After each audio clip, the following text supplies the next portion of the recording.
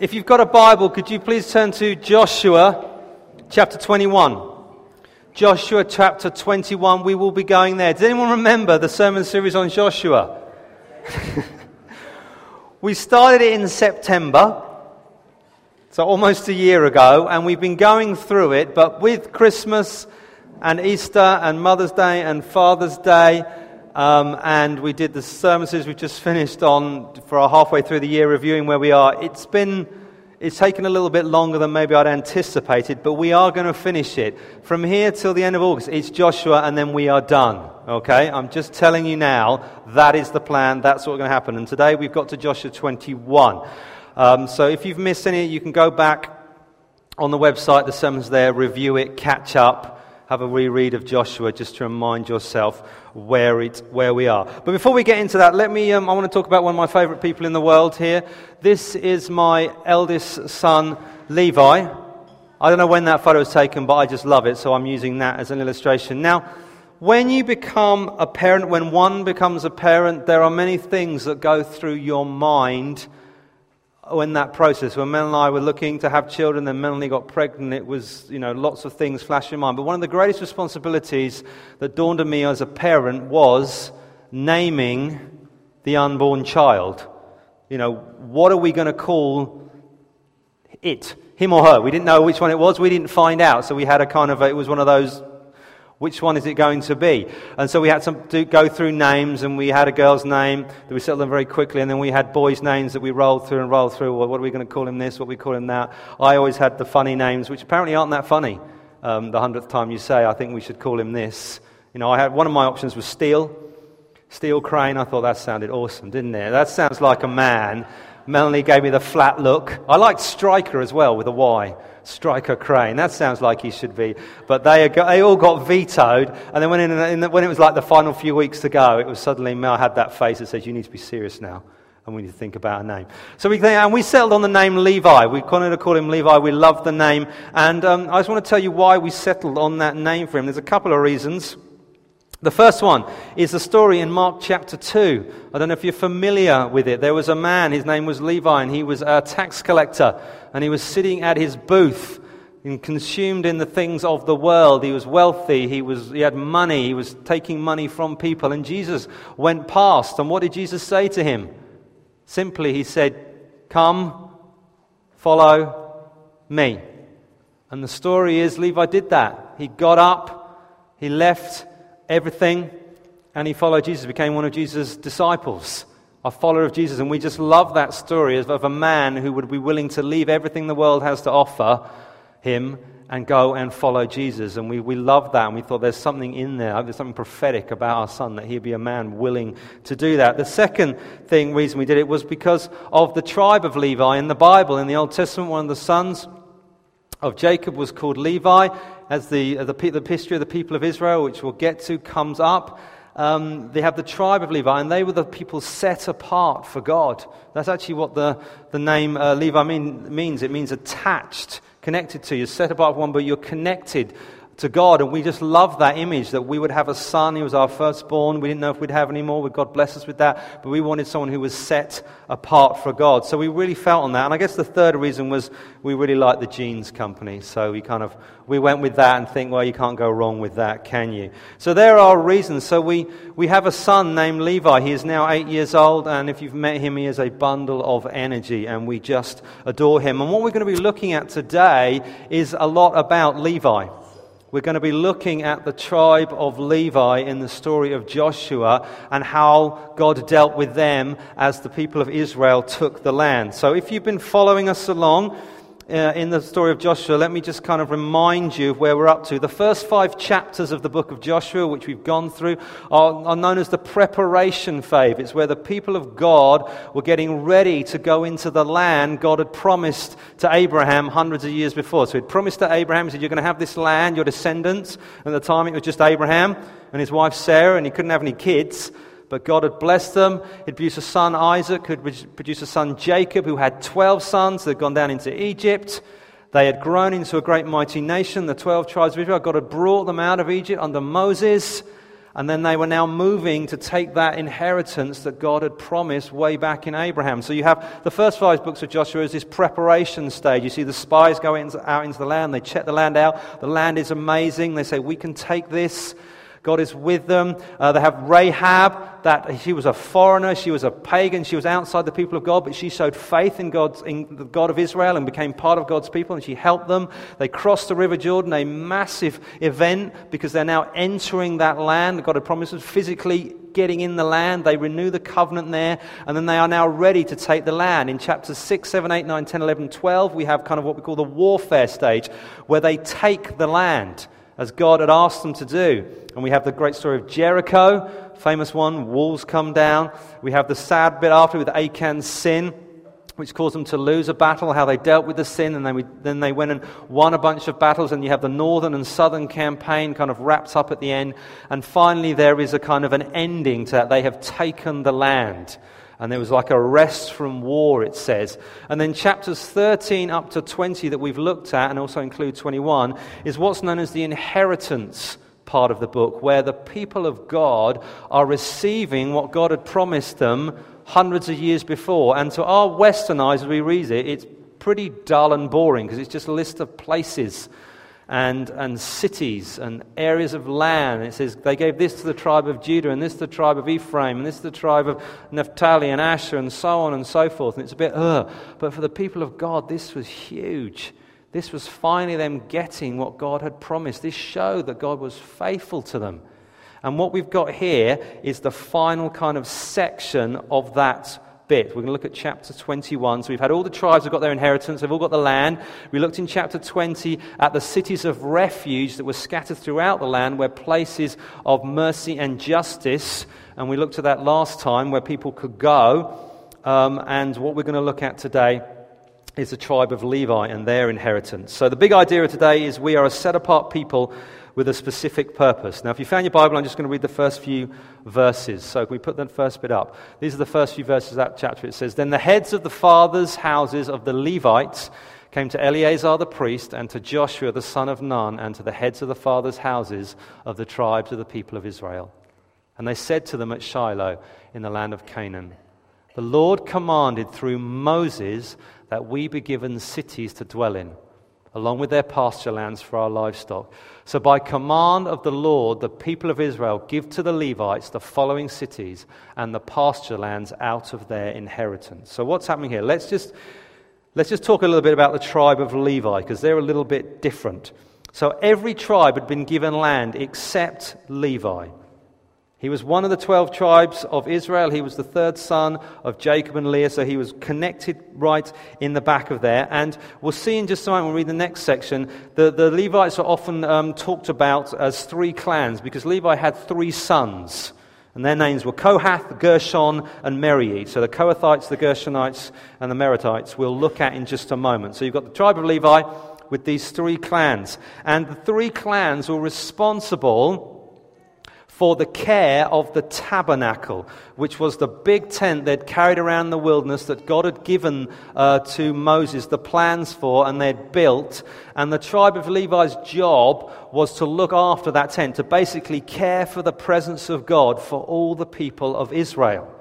And each clan had a responsibility. So the Kohathites were responsible for the furniture within the tabernacle, so the Ark of the Covenant, the lampstands, the bowls, etc. That was their responsibility. The Gershonites, they took care of the curtains and the coverings of the screen which surrounded the tabernacle, these big thick curtains that they hung on poles to separate the presence of God from the people, because they were unclean and God was holy. And then the final group, the Merarites, they were in charge of the structure of the tabernacle, the beams and the poles and the stands that it all stood on to hold the big tent together. And so that was the job of the tribes of Levi. And Moses and Aaron are 2 of the most famous Levites. They were both of that tribe, and they were of the Kohathite clan. That was where they fitted in it all. And then to add to it, Aaron was the first high priest. God appointed him, and so his descendants became what we know as the priesthood. So we have the tribe of Levi, 3 clans, the Kohathites, the Gershonites, the Merathites. But within the Kohathites, you have Aaron, And his sons, his descendants, were the priesthood. So that means all priests were Levites, but not all Levites were priests. Which is why when you read the Good Samaritan, you hear about, first of all came a priest and then came a Levite. They're different, even though they're within the same clan. And so that's what that's about. So that's what they did. And the role of the Levites as a clan was to teach the people of God the law of God, which for them would have been the Torah. The first 5 books of the Bible, that's what they had. That was their job. They were appointed by God. Your job is to be the teachers of Israel. You need to know the law so you then can teach all the other tribes. That's what they're to do. So Levi had a unique role within the people of God. How did they end up like that? It was a bit of a strange way. Some bad, some good. One of the reasons they ended up like that is because of some bad things that Levi himself did. Way back in the book of Genesis, there's a horrible story about a lady named Dinah who was Levi's sister. And it says she was raped. And the father, Jacob, wasn't doing a particularly good job about it, Levi felt. And so through deceit, he basically cornered all the people who did it and basically murdered them all. It was rather a horrible affair. If you read the whole story, I think it's Genesis 34, you'll find all that. And so it was a terrible thing. And so as a result of that, God cursed Levi and his descendants, says, you will be scattered amongst the tribes. You won't have that inheritance. You will find yourself scattered amongst it, which is what we're seeing here. But then if we go forward a bit, a couple hundred years later, we have an incident when the people of God came out of Egypt. They were in the desert, and we have the infamous incident of the golden calf. Don't know if you're aware of that. Moses was up Mount Sinai getting the law from God. The people down at the bottom thought Moses was dead. They weren't very happy with God. They were harking back to Egypt. So they created this golden calf and they worshipped it. An incredible affront to God's holiness, a incredible affront to God's provision for what he'd done to them. So when Moses came down the mountain, he was livid with the people of God. And he said, God's judgment is going to be on you. And he said to the people of God, whose side are you standing on? Whose side are you going to be on? Are you going to be on your side? Are you going to be on God's side? And the tribe of Levi came and stood with Moses and said, we are on the Lord's side and we will stand with that. And they were zealous for God's holiness and God's presence. And as a result, God blessed them and said, actually, you're going to be my people and you're going to be responsible for worship among my people, which is why they become responsible for the tabernacle and the presence of God. So God blessed them mightily as a result. And then we also find at the first Passover, just before they left Egypt, God said, you've got to kill the lamb, blood on the doorpost and the lintel, and I will pass over. Judgment is coming on Israel, on Egypt. And actually you have to consecrate the firstborn to me. But instead of consecrating the firstborn of all the peoples of Israel, God said, I will take Levi, the tribe of Levi, as my firstborn. As my firstborn, and they will be mine. And actually, what their inheritance would be wouldn't be the land, would actually be the Lord himself. Sounds good to be a Levite sometimes, doesn't it? So their inheritance would be the Lord. So this clan, this group come, as it says in the passage, they come to Joshua, the leader of the people. They come to Eleazar, who's kind of the spiritual leader there, and they say, give us this land. Give us our inheritance. So all the other tribes have got theirs. We've seen that in chapters 13 all the way up to 19. We went through that in one hit. And they're saying, come and give it to me. And it took place at Shiloh, which was kind of the religious center at the time. It's where the tabernacle would have been, where God's presence was. And they're basically coming in faith, in bold, to say, give us what you promised us. Give us our inheritance. And interestingly, their inheritance was not actually from the land. It was actually from the people. Because all the land had been divided up. All the 12 tribes have received. They're saying, we need our inheritance from you. You need to give our inheritance out of what you've got. So out of all the tribes have received, you need to give us that inheritance. And it says they were obedient to the Lord's command. So let's just read the next section, please. It says this, the lot came out for the clans of the Kohathites, that was this lot. So those Levites who were descended of Aaron, the priest, received by lot from the tribes of Judah, Simeon, and Benjamin, 13 cities. So that's Aaron's descendants, the priest. Now the rest of the clan of the Kohathites, it says, and the rest of the Kohathites received by lot from the clans of the tribe of Ephraim, tribe of Dan, and the half-tribe of Manasseh, 10 cities. And it says the Gershonites, the next clan, received by lot from the clans of the tribe of Issachar, from the tribe of Asher, from the tribe of Naphtali, and the half-tribe of Manasseh in Bashan, 13 cities. The Merarites, according to their clans, received from the tribe of Reuben, the tribe of Gad, the tribe of Zebulun, 12 cities. These cities and their pasture lands the people of Israel gave by lot to the Levites, as the Lord had commanded through Moses. So, what we see there is the people of God had received their inheritance. They had vast tracts of land spread all over the place. They'd hold all these cities, there's all this area. Out of that, they then in turn gave to the Levites. And it was decided by lot who would give what, which meant when they threw the lots, the idea behind that was actually it was all in God's control. God was the one who was sovereign over all things, so whichever tribe gave to which the Levites, which order, etc., which clan got it, it was all decided by God. So we have the distribution there. Each clan got it, and it reminded us that this was all in commands with what Moses did. Now, if you open your Bible, I'm not going to read it, but I will run us through the next section, because what that is was a summary. If we go down to verse 9, and all the way down to 40, we basically have a more detailed description of what that means. So in the first verses 9 to 19, we have a detailed description of what the priestly Kohathites got, their cities, their area. They were from Judah and Simeon and Benjamin, and this is the area that they got. These are their cities. This was their little bit of land around it. And then it goes on in verses 20 26 was the Kohathites who weren't the priests. That was theirs, inheritance that was detailed.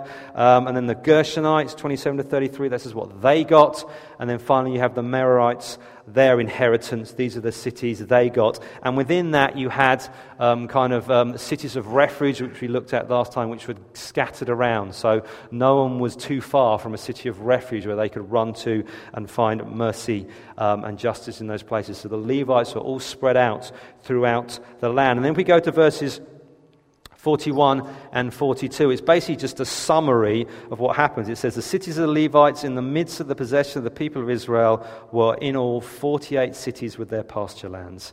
These cities had its pasture lands around it. So it was with all these cities. So basically, they'd done everything that had been commanded by Moses. And what we see through this is that God provided both for the physical and the spiritual needs of his people.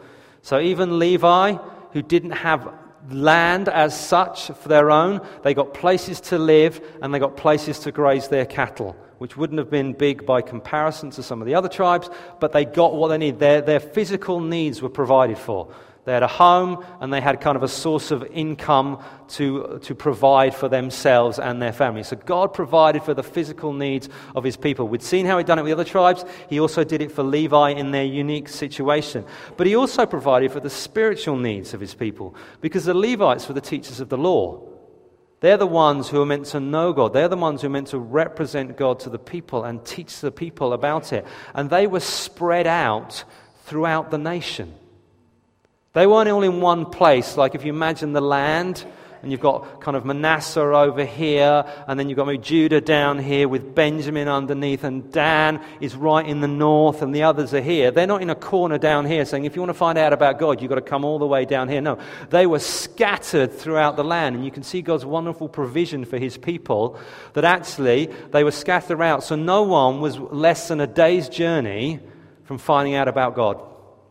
If they want to know about the law, they want to know about something said, they wanted to teach, they wanted to learn, they were less than a day's journey from finding one of their teachers from the tribe of Levi scattered throughout the land. And it was similar to principle to the cities of refuge, which we looked at in the last chapter. There was never more than a day's journey from refuge, but you were never more than a day's journey from teaching about God and finding out about him and being taught about him, which is just a wonderful thing. And then what we find at the end, I think this is on the screen actually, you put the last bit up. For me. Here we go. This is the summary of that chapter. It says, thus the Lord gave to Israel all the land he swore to give their fathers.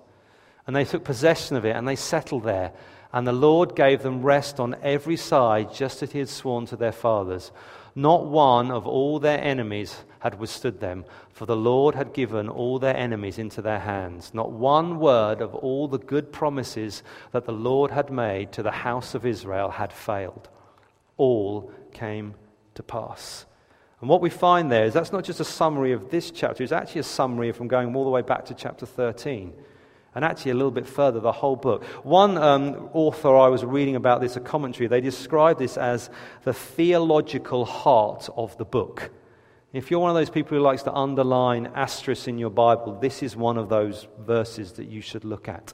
You should kind of mark out as special. Because it ends this kind of third major section of the book, and it underlines the fact that what God had promised to his people way back in Genesis, and we're bearing in mind hundreds of years have passed, everything came to pass. What God said had happened, happened.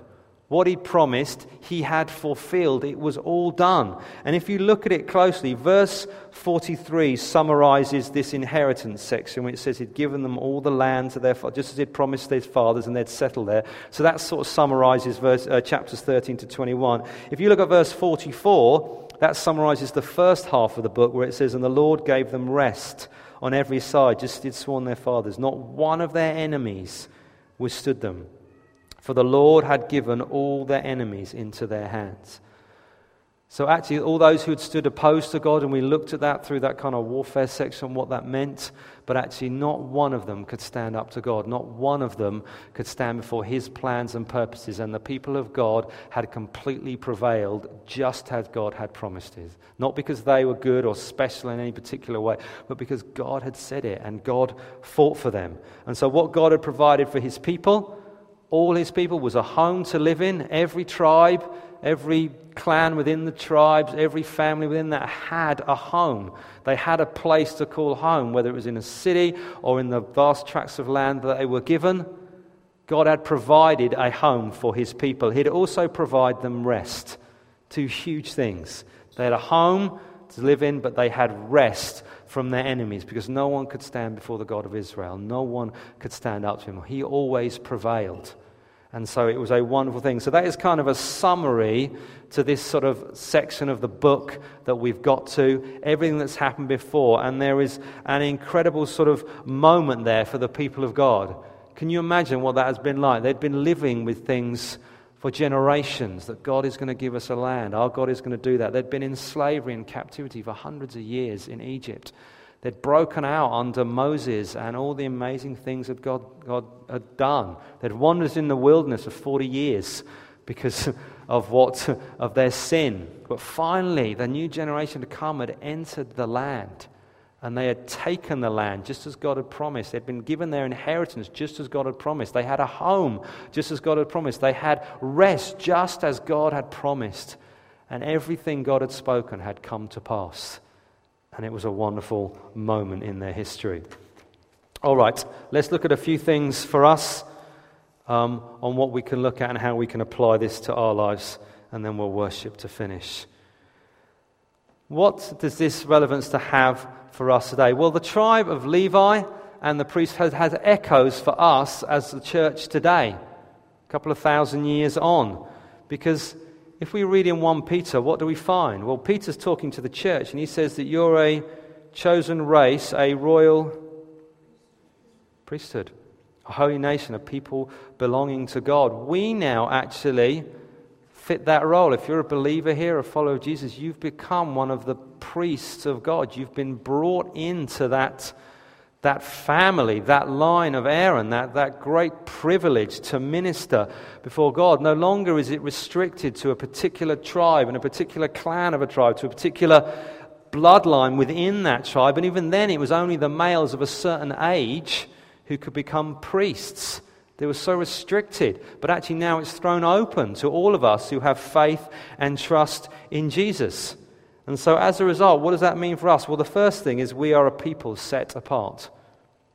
Just like the tribe of Levi as a whole and the priests within that, we are a people set apart for God. The Bible says we've been called by God. We've been called and chosen.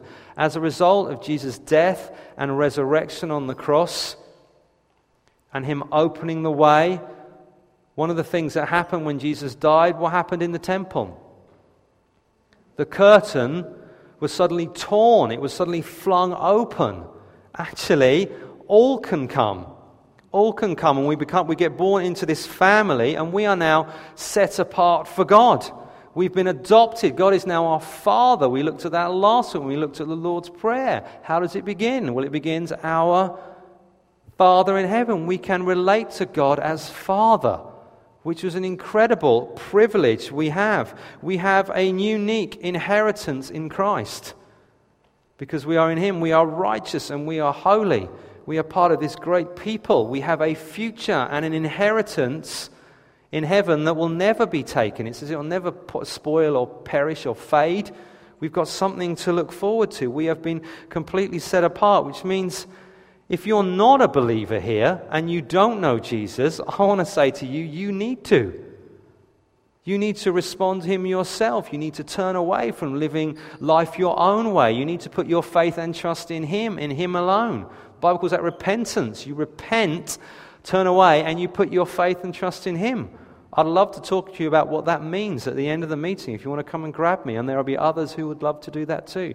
But that's what it means. If you want to be part of these people, it means we have to respond to Jesus, respond to what He does. If you are a believer here, what does that mean for you? How do we go about living life as a set-apart people? Well, there's a number of things. Number one, you need to be full of the Spirit.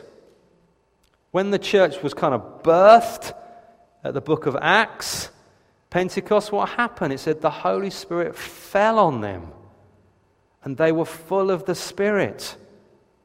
And then the kind of church was born. Peter preached. Many got saved, and so on and so forth. And we read the kind of the storyline of Acts. It's men and women, again and again, being full of the Spirit of God, being prayed for, laid hands on. God sometimes sovereignly just come and meeting with them. And the church growing and multiply. We go to Ephesians, and Paul says to the church there, you need to be full of the Spirit.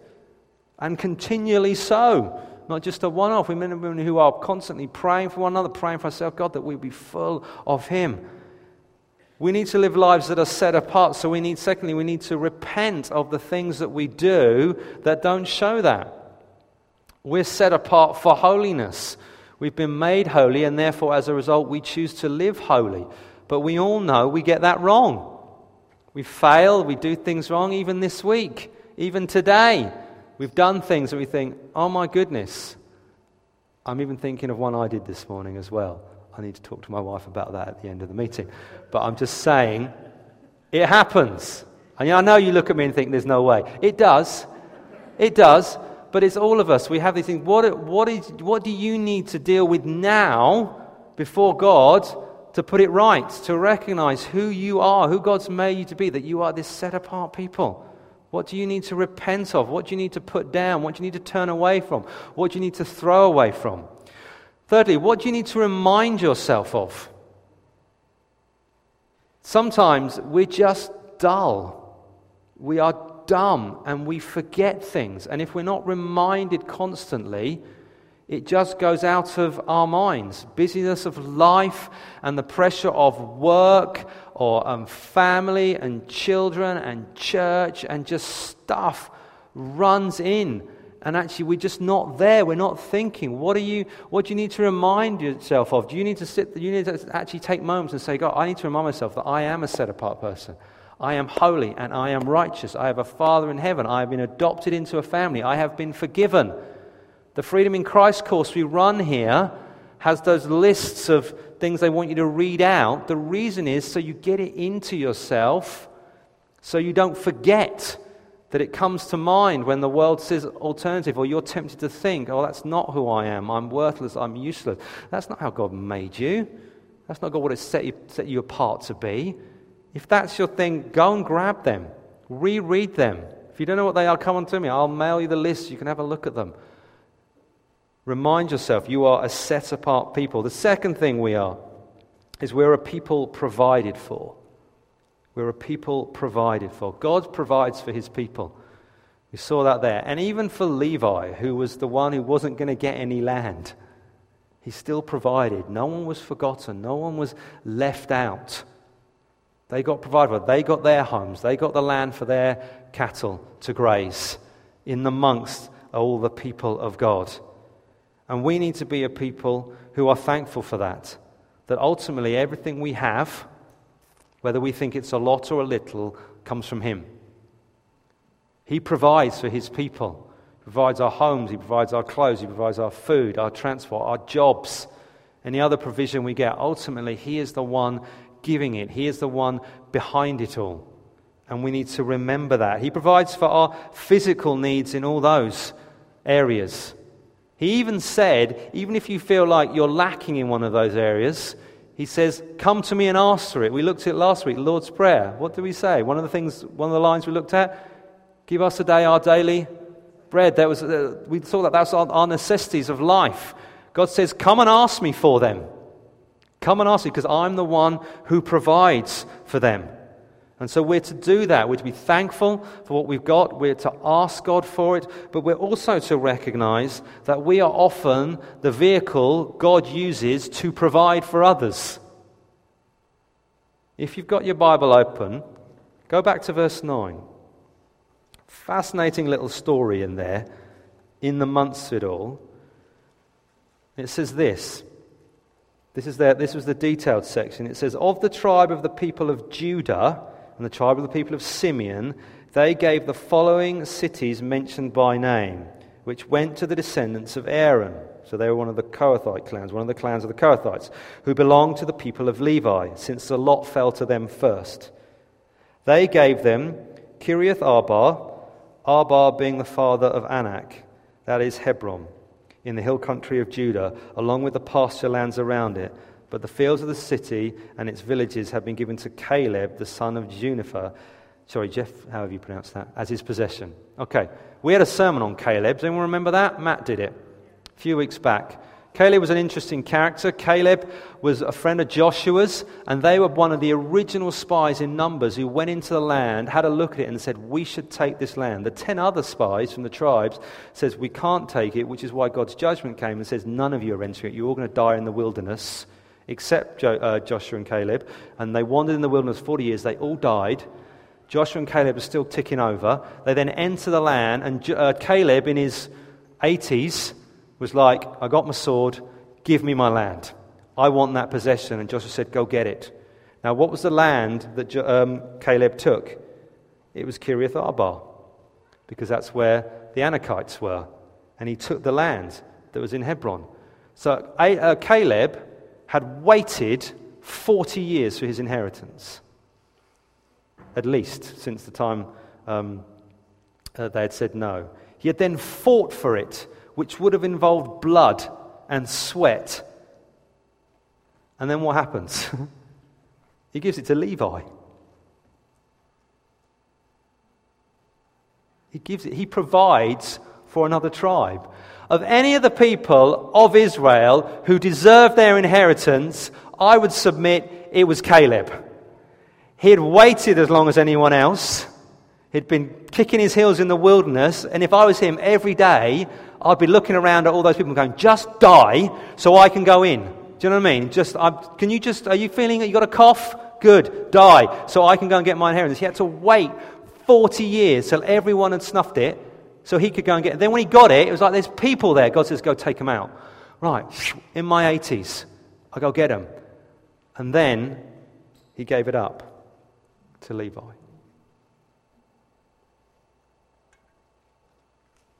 God has provided for us, and we all have some.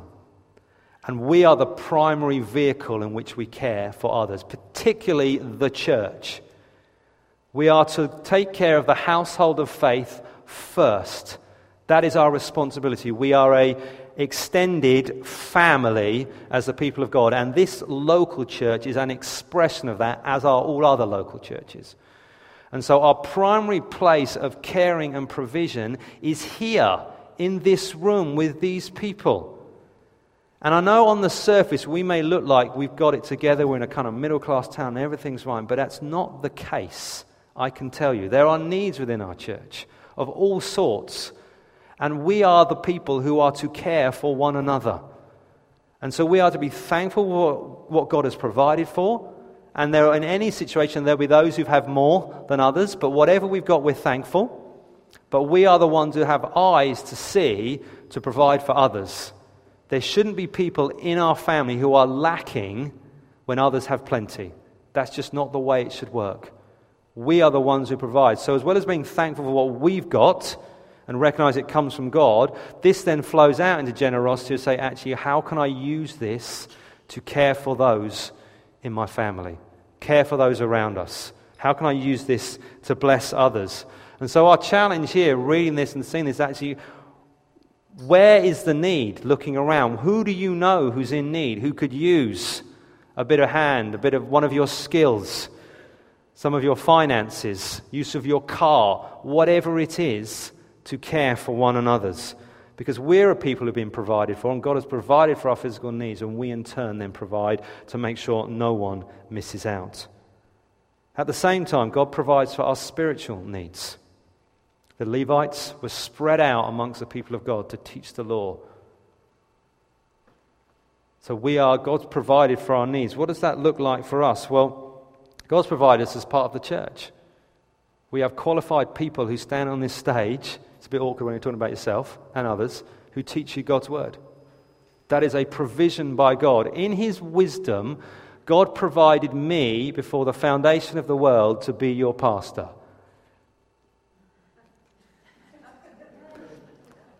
I have no words after that. I'm just saying that's what He did. But this is a provision for you. When we teach you the Bible, there is the authority and weight of God behind it, because it's God's word we're teaching and God's calling on us. And so when we teach the word, my heart is that you have ears to hear, that you're convicted, that you're reading your Bible yourself and actually saying, God, what are you teaching for me? We've done the whole of this sermon series on Joshua. If you've missed anything, catch up on them. Listen online. Be provided for in what God is saying to us as a church, because one of the prime ways He does it is through the teaching and preaching of His word every single Sunday. If you miss one, fine. There's lots of reasons why we do. Catch up. It's easy. With the current tech, you can kind of do it anywhere, can't you? Catch up online, those kind of things. We also provide for your spiritual needs in our community groups. I've mentioned those right up front, didn't I? Get connected. If you're not connected, why not get into a group? Because every time we meet, we eat together, we talk, we chat about the most important thing in our life, which is our relationship with Jesus, and then we pray together. And that is, again, another provision for your spiritual welfare as a people. That actually you're getting there, you're part of a community, you're being known. You can share about how you're doing in life. You can receive prayer, but also you can give it. You can be helpful to others as they are helpful to you. We offer it on Sunday. Most mornings we're kind of saying, hey, anyone want prayer for things? Sometimes God says something specific. I love that.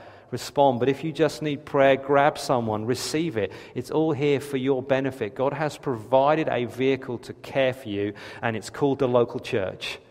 And please do not go around trying to find the perfect one, because you're in it, so it ain't ever going to be perfect. Is it? But we're doing the best we can. And we're trying to love you and provide for you, and everyone else I know is pulling in and doing the same thing. But this is God's provision for you. Connect with it. Take hold of it. And the final one, and then we'll finish. We're a people who serve. The people who serve. The Levites were spread out amongst God's people. They were there. And the image Jesus interestingly uses in the New Testament when He describes God's people, what does He say? He says, you are the salt of the earth and the light of the world. They were meant to be spread out. The salt doesn't go in one place, it goes on the food. The light shines everywhere. And we as God's people are that. We are meant to be scattered amongst the nations. We're meant to find ourselves in every different workplace and social setting and neighborhood and home to be that light. Our primary calling as the people of God is to tell others about Jesus. That's what we're to do. That's why God has scattered us in all the places you find. We gather here on a Sunday, then we go. It's also why churches are scattered all over. We're not all in one place. This is the one holy place in the world. We'll all meet there. No. We find ourselves in every people group and every tribe and every nation on the planet, because we need to tell them about Jesus. And yes, of course, we're really into the church. We want to serve people. We want to love them. We want to meet physical needs. We want to be a blessing to them in every way we can. But the purpose of that is so we can tell them about Jesus, because that's our number one thing. Apart from that, we have nothing to offer the world. All we're doing is replicating what many others are doing. And unless we ultimately point to Him and say it's all about Him, And the reason here is because we love him and we love you as a result of that, and he has transformed our lives. We're missing the point. And so we are a people who serve the world, and the number one way we do that is by telling them about Jesus. Living a life that honors Jesus, that is set apart, that is holy, providing for the household of faith that others would see and see, my goodness, they love one another. How will the world know, Jesus says, that you're my disciples? Because you love each other. Look around. Not as easy as it looks, but that's what we're going to aim for. And then as a result of that, the world question, and we love them and we serve them and we meet practical needs and we do all the things we do as a church. But ultimately we want to say it's all about him. It's all about him. That's the one we're pointing to. That's the one we're about. Just like the tribe of Levi, just like the priests. They didn't get caught up in the land. They didn't caught up, oh, this is my bit of land. They had a home, somewhere for their cattle, and they taught everyone the law. That was their role. That's us. We should be concerned about the basics. We've got the basics, got food on the table, we've got some clothes, we've got a roof over our head, and then we serve people and tell them about Jesus. We're not interested in accumulating wealth for ourselves for the sake of it. Bigger car, bigger house, better holiday. That's not our focus. Because we've got an inheritance that is coming. That is way bigger and way better and will last for eternity. And our inheritance is the Lord and his people, and we will be with him forever. Amen? Do you want to stand up? I'm going to pray. Can the band come up? And then we're going to worship to finish.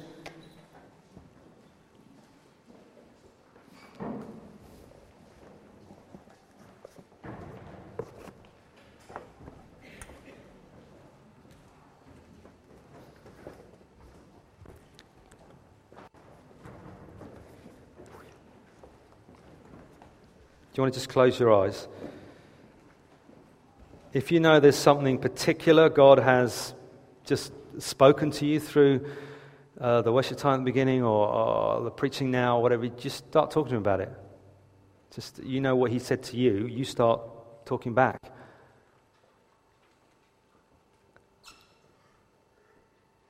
And I'm just going to pray for us generally as a people. Lord Jesus, I want to thank you that you have chosen us and set us apart. Lord God, we want to thank you that you've chosen to lavish your love on us, not because we were special or better or smarter or richer than anyone else, but just because you loved us. You have chosen to set your heart upon us. And Lord, I want to thank you through your death and resurrection on the cross. We are now a holy people, set apart for you for all time. Lord Jesus, I want to thank you for that privilege. And Lord God, I ask you to give us grace to live that life. To live that life you've called us to. Lord God, to turn away from the things that dishonor you. Sin, the Bible calls that. Give us grace to do that. God, give us grace to forgive those who wounded us, to seek forgiveness for the things we've done, to be that set-apart people. We thank you that you're our Father in heaven, watching over us. We thank you for the immense provisions you give us. Lord God, and I ask you to make us a gracious, generous people who not only just look for our own interests, but seek actively to serve others, particularly of the household of faith at this local church, that we would look and we would see needs and think, how can we meet that? How can I take what God has given me, like Caleb, and serve others? Thank you, Lord.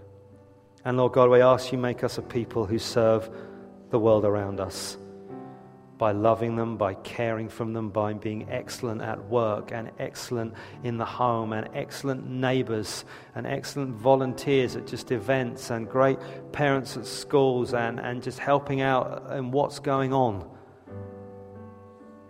But ultimately, God, we want to be people who point to you. So give us boldness and courage to take the opportunities when they come. Why do you do this? Well, it's because it's all about Jesus. Why do you serve here? Because it's all about Jesus. Why do you care for this? Because it's all about Jesus. Let me tell you about how he changed my life. Let me tell you about what he did to me. Let me tell you about how much he loves you and wants to help you and be with you. Lord God. Lord, we thank you and we praise you. And God's people said, amen.